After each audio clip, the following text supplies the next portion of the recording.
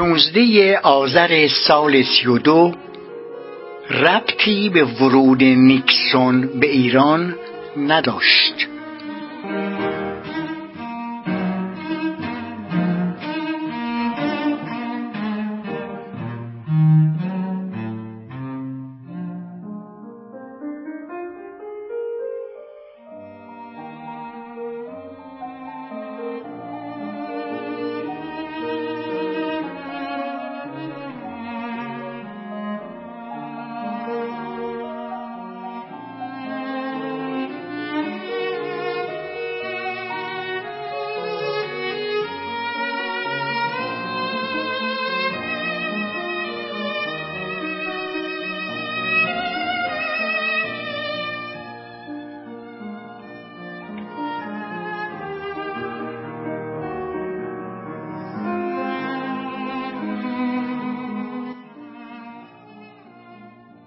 تاریخ‌نگاران بیشتر اوقات توجه و دقت خود را صرف رودخانه‌ای در جریان تاریخ نمودند که معمولاً پرآشوب و پرهیاهوست و اجازه برداشت‌ها و تفاسیر صحیح را نمی‌دهند، در حالی که حواشی تاریخ، ساحل‌ها می توانند به اندازه خود متن تاریخ مهم باشند. ویلدورانت، نویسنده کتاب تاریخ تمدن.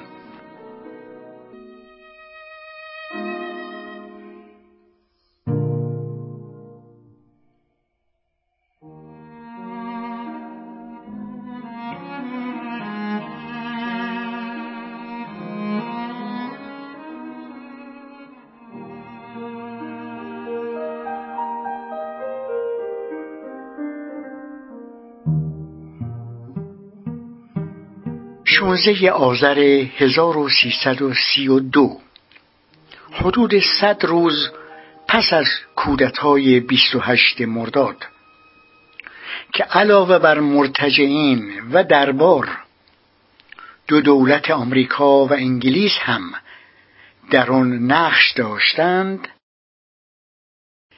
در پی یورش نیروهای امنیتی و گارد به دانشکده فنی دانشگاه تهران، 3 تن از دانشجویان، آذر شریعت رضوی، مصطفی بزرگنیا و احمد قنچی جان باختند و شماری مجروح و بازداشت شدند.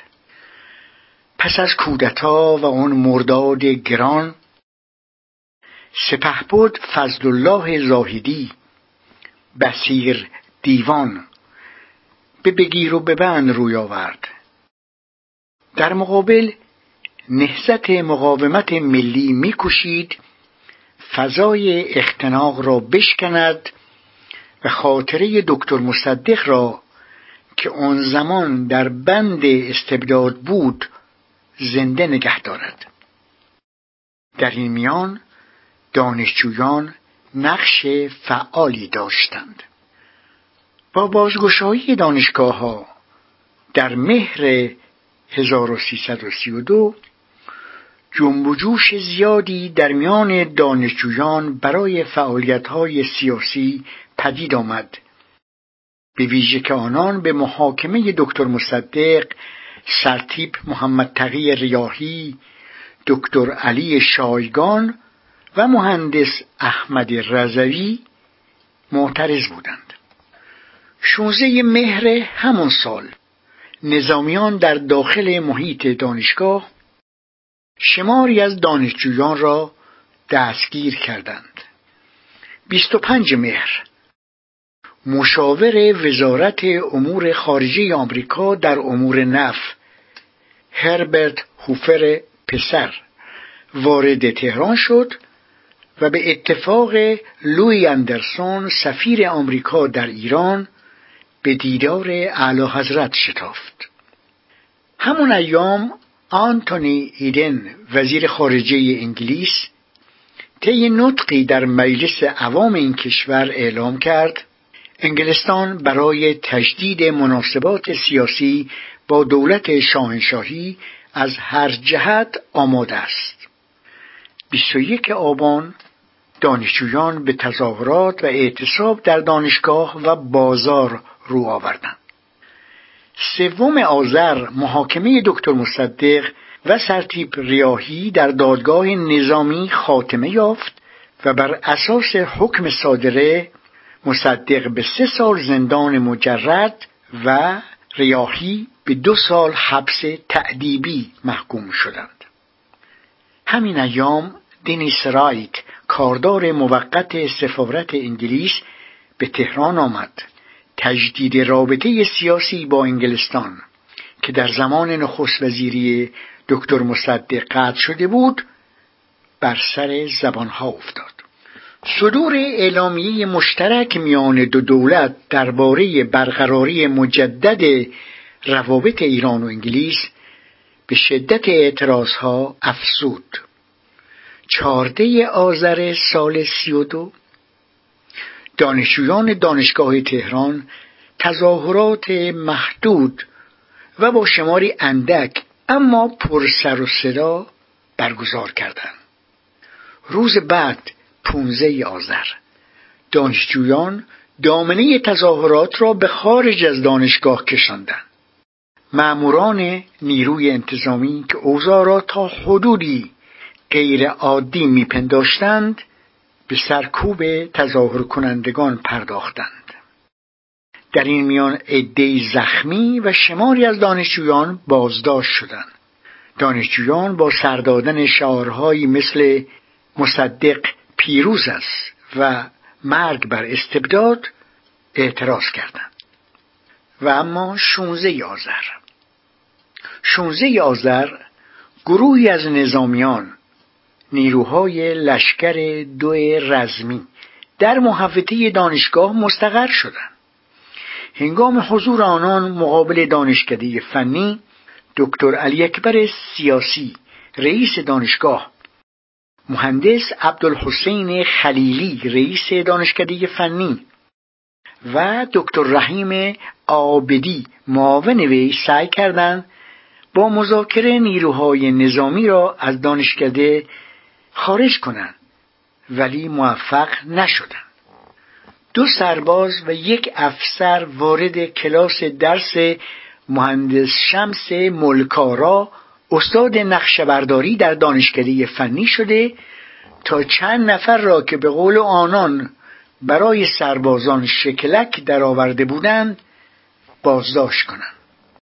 استاد مربوطه عصبانی می شود و کلاس را تعطیل می کند و پیش مهندس عبدالحسین خلیلی رئیس دانشکده می رود که خودش از طرفداران دکتر مصدق بود. او هم خشمگین می شود. کمی بعد زنگ دانشکده به صدا در می آید و دانشجویان می ریزند در کریدور دانشکده فنی و درود بر مصدق و مرگ بر شاه سر می دهند. در پیامد این اوضاع نیروهای نظامی وارد ساختمان دانشکده شده و با تیراندازی 3 دانشجوی مبارز احمد قنچی، آذر مهدی شریعت رضوی و مصطفی بزرگنیارا به قتل رساندند.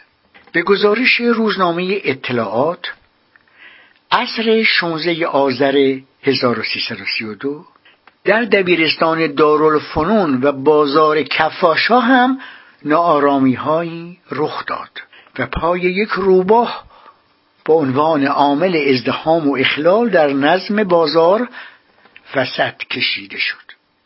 روزنامه مزبور نوشته بود: ناگهان در انتهای بازار کفاش‌ها اغتشاشی رخ داد و ماموران کلانتری 8 به محل رسیده ملاحظه کردند که روباهی از اواسط بازار به طرف سبز میدان می‌دود و ازدحام اشخاص متفرقه برای تماشای روباه میباشد. پس از تحقیقات معلوم شد صاحب روباه قصد داشته همون روز نظم بازار را مختل سازد. وی دستگیر و به فرمانداری نظامی فرستاده شد.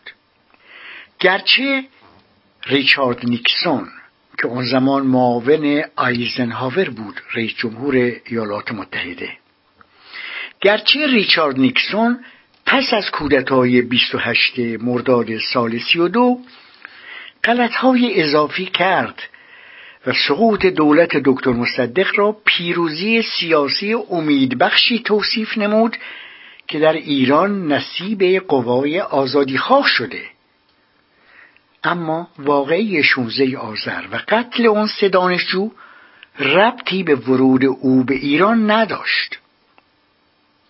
نیکسون نه در 16 آذر بلکه 18 آذر وارد تهران شد، 18 آذر 1332، و روز بعد از دانشگاه تهران دکترای افتخاری حقوق گرفت. گفته می شود اواخر آبان اخباری مبنی بر سفر او به ایران مطرح بود، اما همه دانشجویان اطلاع چندانی از آمدنش نداشتند. 16 آذر سال 32 اعتراضات دانشجویی در ایران را آرام آرام به شکل جنبش درآورد و به آن هویت و شکل داد.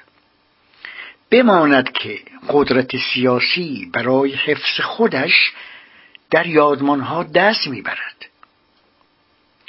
قدرت سیاسی برای حفظ خودش در یادمانها دست میبرد تا به واسطه آن حافظه جمعی را کنترل کند. در زمانه ما مرتجعین میکوشند از نردبان 16 آذر هم بالا رفته به اون دخیل ببندند، در حالی که خودشون استبداد زیر پرده دین، بیشمار قنچی و بزرگنیا و شریعت رضوی را به دار شقاوت کشیدند.